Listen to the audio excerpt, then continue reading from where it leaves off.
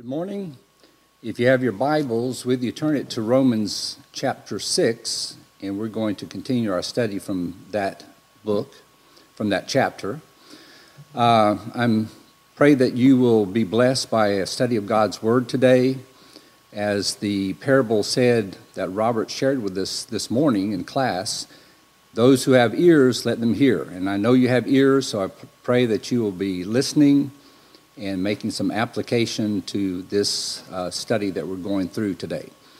I want to thank those who sent me text and phone calls, even a couple of personal visits that I had last week, making comments on the lesson. And if you do have anything that you would like to share with me personally, I do have an email, sermonthoughts@yahoo.com. You can use that. And if you have anything lengthy that you'd like to send, I'll welcome any comments that you may have.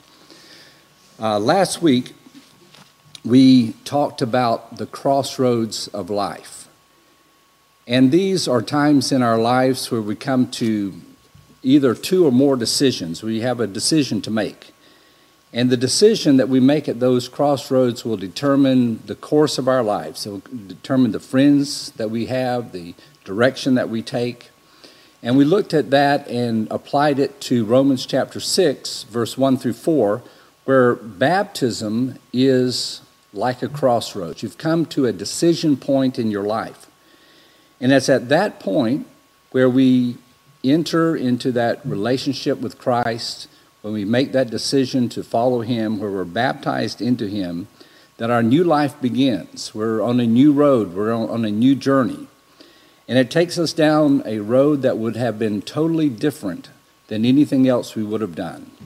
It affects the whole of our lives. And because of that choice that you make to become one with Christ, to become a Christian, you'll have experiences, you'll have conversations, you'll have friends, new family. You'll come to know things that you would have never known otherwise going down that road as you made that life-changing decision. Now, as we walk down the road of life, we come to what I call golden moments of our lives. And these are memorial times that in our lives that really aren't crossroads, but they are points that they don't change our life, but they're highlights. They're wonderful moments that create memories, moments that sometimes are sweet in our minds or inspirational, thought-provoking, happy moments of our lives.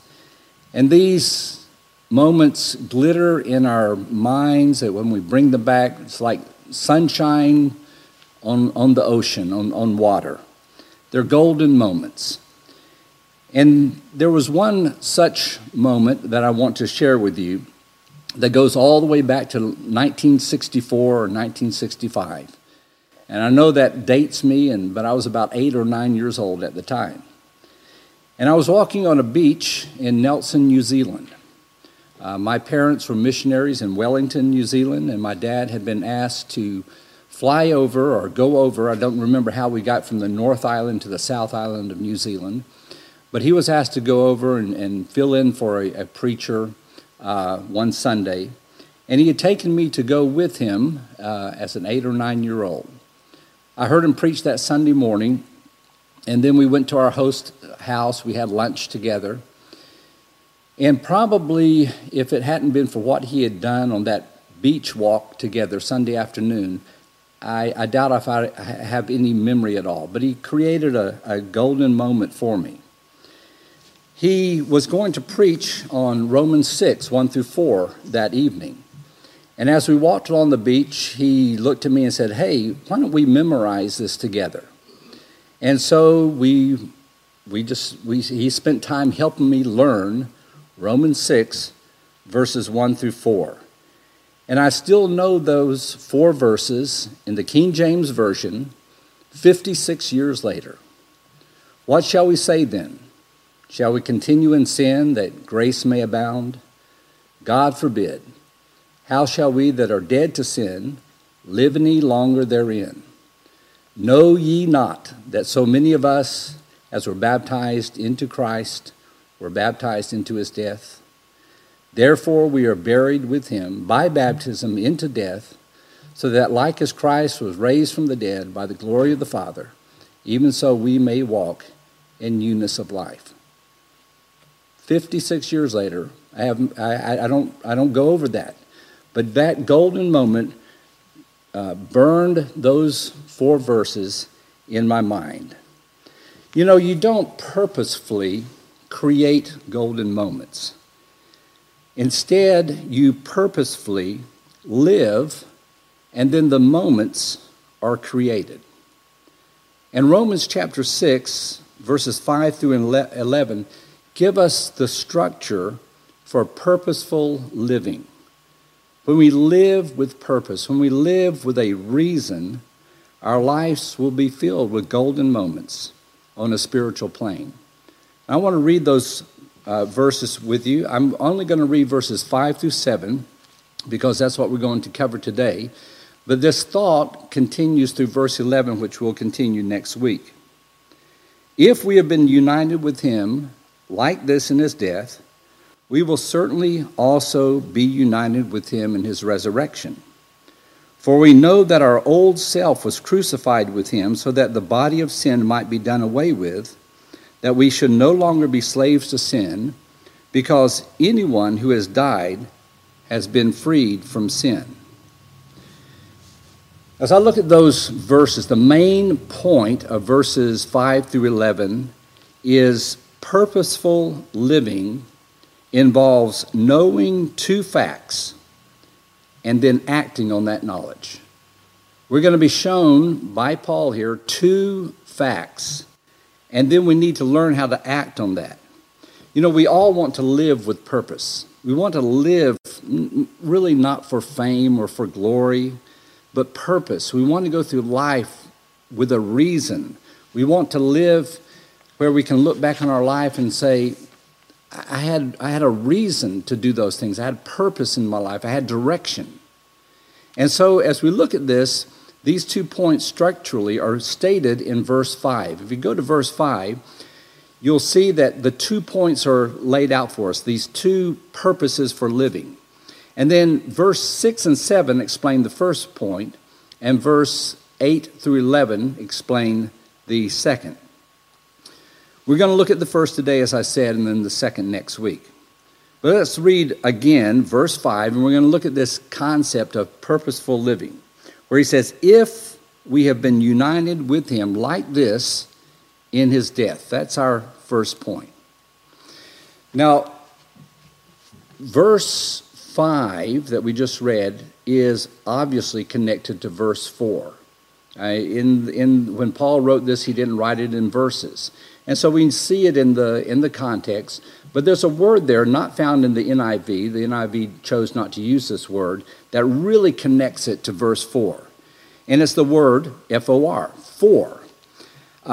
In that word means in view of the fact that you at your baptism were united with him. In view of that fact, because you can see that I was united with him in his death, then he says you also will be united with him in his resurrection. That's the second point.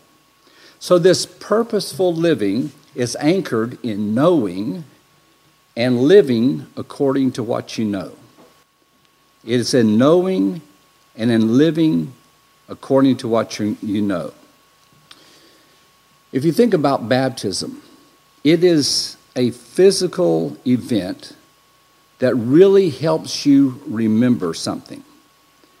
This physical event of an immersion in water helps you remember and know who you are. In the past, I've stated this many times because it's so important. Who are you? How does God see you? Because that gives you your identity. However you think God is looking at you, how he views you, how he thinks of you, will affect you how you live. If you think you're a tough person, you're going to act like a tough person. If you think you are a helpful person, you're going to be helpful. And so how you look at yourself, how you think of yourself is so important in how you act. And how you think of yourself needs to be based in reality. It needs to be based in truth. It needs to be really who you are. And if you operate out of who you really are, then you're going to live the way you should. Tim, my buddy that I mentioned to you last week from Dallas, the Texan, Cowboy Texan, who really made helped me so much in my life, he called me in one of our conversations, and he asked me this question. He said, how do you know that Jesus is the Son of God? And I thought he was setting me up. How do you know that Jesus is the Son of God? And I thought for, I think, about 5 seconds, and then I said, well, because of his resurrection. I know he's the Son of God because of his resurrection. And if you think about that, he said, yeah, it's true. His death, his burial, and his resurrection, that's how you know that he is the Son of God. You know, if a real death did not occur, if a real burial did not occur, if a real resurrection did not occur, then we could not know that Jesus was God in the flesh. You see, our faith is tied to a historical reality. The basis of my faith is tied into this historical reality that there was a man named Jesus who died, who was buried, and who was resurrected. That shows that he was God's Messiah, that he was divine. And if you can disprove that, then our faith is in vain. And so it's rooted, my belief that Jesus is the Son of God is rooted in that historical event. Then Tim went on to ask this question: how do you know that you're a child of God? And that's a good question. How do you know that you're a child of God? Because, you know, sometimes I don't feel like I'm a child of God. Sometimes I don't act like I'm a child of God. Sometimes events in my life make me question and wonder, am I really a child of God? Did I really turn to God many years ago? Or was that just something that was just fake? And so the question is, how do I really know? And the answer to that is the same as how you know that Jesus was the Son of God. You know it because you had a death, a burial, and a resurrection. Your death, your burial, your resurrection shows you, anchors you in the fact of who you are. You are God's child. It's kind of like a wedding ceremony. I don't know about you guys, but when I was married, the first few months after I was married, I struggled with the identity of being a husband. It was new, and it was weird. Sometimes I didn't feel like a husband. I felt awkward, and I'm trying to learn what it's like to be in this relationship. But the times that I questioned and wondered and struggled with my identity as a husband, I was anchored in that marriage ceremony, the time when I said, I do, and I knew, yes, I was a husband. I was married. It's kind of like the day of our birth. We don't remember the day of our birth, but that ushered us into a physical reality, into this physical world. And so in the same way, our baptism brings us into a reality of being in Christ, of being united into his death. And so in those times that I question and I wonder and I struggle, I can remember that time I was put underwater. I remember that commitment, and it anchors me in that reality of a relationship with God. His death was our death. His resurrection was our resurrection. And his life is our life. And we're going to see how that works in a minute. Now, to live purposefully means that we're crucified with him. And we see this stated in the first part of verse 5. And then in verse 6 and 7, he says, "For we know that our old self was crucified with him so that the body of sin might be done away with, that we should no longer be slaves to sin, because anyone who has died has been freed from sin. You know, it's ironic. It's even really nonsensical in some ways to say, in order to truly live, to live purposefully, you first must die. But that's what he's saying here. And here's something, if you're not listening to this point, I want you to listen to this. He's not saying you have to die. He's telling Christians, you've already done it. And this is important. You've already done it. This is key. And this will be exciting to your Christian life when you realize that he's not saying, now, as a Christian, you have to keep on dying. What he is saying is, God has done this for you. One of the hardest things for Christians to believe is what God has already done for you in Christ. It wasn't your decision to crucify yourself. It wasn't your decision. It was your decision to follow him, and following him caused your death. In view of the fact that when in faith you were baptized into his death, you were joined with him in his death, and most people don't even realize this. Oh, when you became a Christian, when you were baptized into Christ, you believed, well, my sins were washed away, and you felt great about that. You felt wonderful.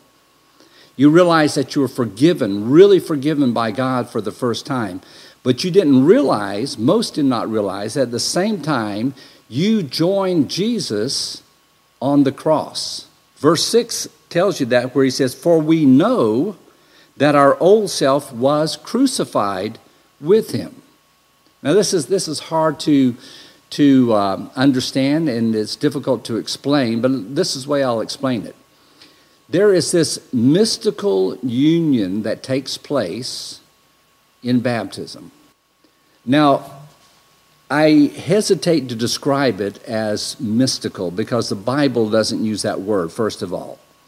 And most people think of fairy tale magic when you say mystical. And it's not that at all, but it is something mysterious, and the Bible does use the word mysterious. There's something mysterious that goes on. And we can understand this in other areas of our life. For instance, marriage again. There's this mystical union that takes place in marriage. And there's this oneness that takes place between a husband and a wife that goes far beyond the physical union that takes place. There's this kind of weaving of personalities. And the longer you're married, the more you see this, where you're thinking alike. You're on the same page so many times. Some people may even say, you look alike. You begin to take on similar expressions and similar ways of doing things. There's this mystical union that takes place in a marriage situation. We see it in the adoption of a child. When a child is adopted into his family, there's this union that child comes into that is hard to explain. And I know this from personal experience. Our adopted daughter, I rarely think of her as adopted. Only when I begin to speak of adoption do I remember that she's adopted. And I'll give you an example. There's been times that her children, as I look at her children and I see how they act, I think, well, they must have my genes. They're acting like me genetically. And then I realize genetically they aren't related at all.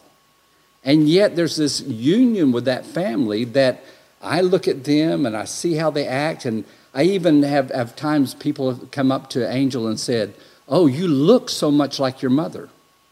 Or you look like your dad.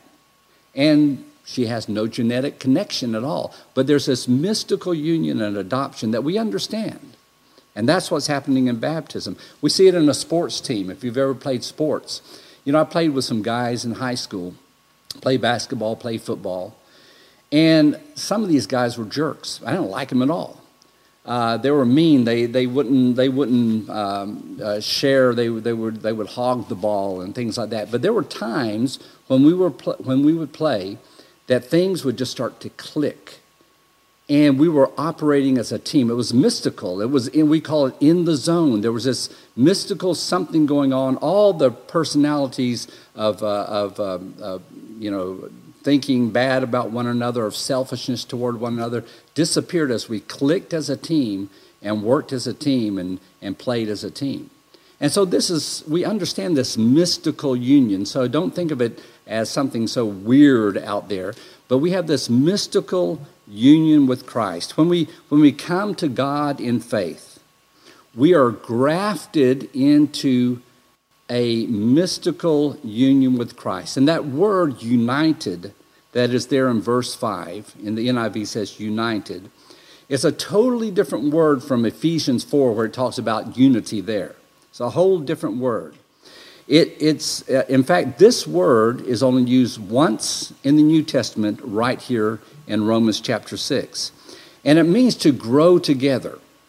It means to grow together like a graft, like you take a plant from one plant and you graft it into the tree, as I have on the screen there. You graft it into a branch of another tree that's growing, and grafting in, it begins to take the nourishment from that tree and produces its own fruit.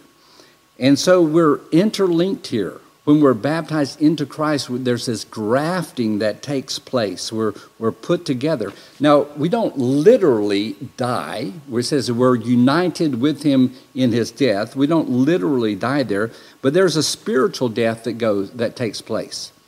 Paul explains that. He says it's a likeness of his death. He uses that word, likeness of his death. Something similar happened to us at baptism as what happened to Christ on the cross. When Christ died on the cross, we at our baptism, something similar happened to that. What was that? Paul describes it as the old self, or the old man. He says the old self, or the old man, was crucified. Verse 6, for we know that the old self was crucified. And this brings up the question that many people have asked me over the years. They'll say, if I was crucified with him, according to this, if I died with him, if my old self died with him on the cross, why do I still struggle with sin? Why do I still sin? It seems to me that if the old self, the old sinful self died, it's dead. There should be no life left in it. And the answer is found in the same verse, but you have to think about it. He says, so that the body of sin is to be done away with. And we're going to explain that as we go along. You see, in the Christian life, there's this tension. It's a constant tension between what is true, what is happening now, and what hasn't happened yet. Between the now and the not yet. It's between something's already a fact, and yet there's something to come. There's a process to come. The fact is this: you died to sin. You died to its dominion. We saw last week the word here means you no longer habitate. You no longer have your home under the roof of sin. That's what that means.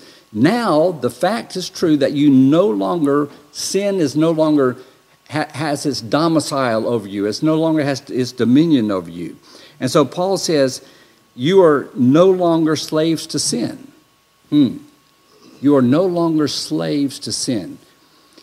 Literally it says, you are no longer slaves to the sin. He doesn't say you're no longer slaves to sinning, doing sinful acts, but he says you're no longer slaves to sin. This is what I think he means by that. The sin, and we talked about this last week, is the sin of Adam. Adam sinned when he said, I believe I can be like God. I believe Satan. He says, if I eat this fruit, I can be like God. I can be my own God. I can live for myself, for my selfish self. I can be the center of my own universe. And that's what the sin is. That you live for yourself, you live for me. You are the center of your universe. But when you came to Christ, you realized that's not true. God is the center of the universe. You changed houses, as we looked at last week. You changed masters. The Bible says you were renewed, you were born again, you were bought with a price. And all of these show your spiritual position is in this complete transference from one place to another. You've gone from one kingdom to another. And you know this. You know this in your life because when you find yourself sinning, when you find yourself involved in a sin, you're uncomfortable. And I know that's true because there's so many times when people come to me for, quote, counseling. And what it is, they're struggling with a sin and they don't like it. They don't want to do it. They want to put this away. It's giving them fits in their heart, in their mind, in their emotions. And it's not just how it's affecting them. They know it's wrong and they want to do something different. And so they come to me and they say, how can I get rid of this? You say they're involved in a sin, but they're not in the house of sin. And because they're not in that house of sin, because they're abiding in Christ, sin tears them up. They're uncomfortable in it. They want to put it aside. And that's what he's talking about here. So he says, now, you take this spiritual reality in your spiritual life, that you are dead to the sin, and you begin to make it a reality in your physical life. You begin this process of change in your life. You begin to look at what you've been doing and you say, I'm putting that aside and now I'm going to live in a different way. You still have the desires. You now have the desire and the power to say no to following the desires of your body. That's what he means by the body of sin. It's a physical body. The physical body, the comfort level that we want in our body, the desires that we want in our body drive us to do wrong things at times. But he says now that desire is gone away, to just follow the desires of the body, that body of sin. You've centered your life in what God wants you to do. And you're trying to you're telling your feelings, no, I know that's wrong and I'm not going to follow the body of sin, the body of my desires. You came to a crossroads in life and you chose the pathway of God. If you're a Christian, you came to that point of your life and there was a crossroads where you had to make a decision, and you made that decision, you're going to follow Christ. And if you're not there, I encourage you to do so. You're at a crossroads right now, at a time in your life where you can choose between following Christ or following yourself. And so I encourage you to do that. And these verses that we're looking at this week and next week really show us the golden moments that happen in our lives. How do golden moments happen? We don't choose golden moments, they just happen in our lives. The golden moments of your Christ walk happen when you choose life decisions. And I put that in capital letters, life decision, Christ decisions. When you choose to follow your new Lord and not the ways of sin. The golden moments happen in right living, right choices, that you now have the freedom in Christ to choose. Verse 7 says this, because anyone who has died has been freed from sin. That word freed is the word justified. For anyone who has died has been made just as if they had never sinned. That's what justified means. For anyone who has died, and remember, if you're a Christian, you have died. You died at your death, burial, and resurrection. Anyone who has died has been made just as if they had never sinned. When you live in the reality that God has made you clean, that he has made you just as if you had never sinned, which means that he has made you just as if you were Christ, then why would you ever purposefully stoop down to that former lifestyle again? It doesn't make sense. Of course, what you want to do is learn how to live in newness of life. Living with purpose in life, living in joy and abundance, living with a good and holy determination and a hope for a forever relationship with God begins with death. And God did that for you in Christ. You didn't have to kill yourself. You died when you were buried with Christ in baptism. And now we need to learn to live out that reality. Live that out with purpose. I want to read my paraphrase to you again. We're going to back up to verse 1 so we can read it in the context and go through verse 7. What shall I say to this? Should I live under the same roof as sin, just so that there will be a superabundance of grace? Ridiculous. I forever left the dominion of sin. How can I say it's still my home? It is quite clear that when I was immersed into Christ Jesus, I was plunged into his death and bonded to every benefit of his death. Thank you. Let me connect the dots for you. Through a dipping underwater, I was buried with him into death.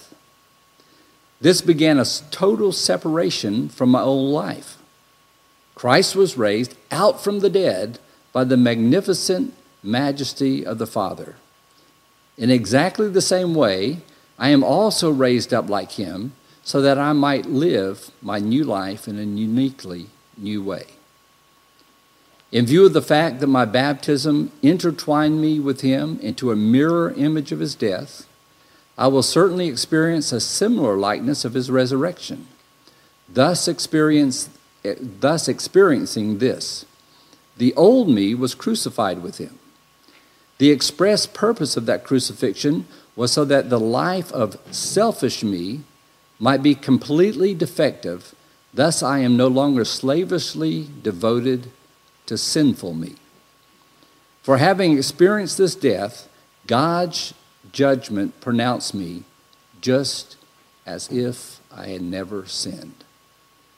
I hope that you're blessed realizing what God has created, what God has made you. That God has created you perfect in Christ. God has created you just as if you had never sinned. And now he calls us, begin to learn to live that way. Thank you.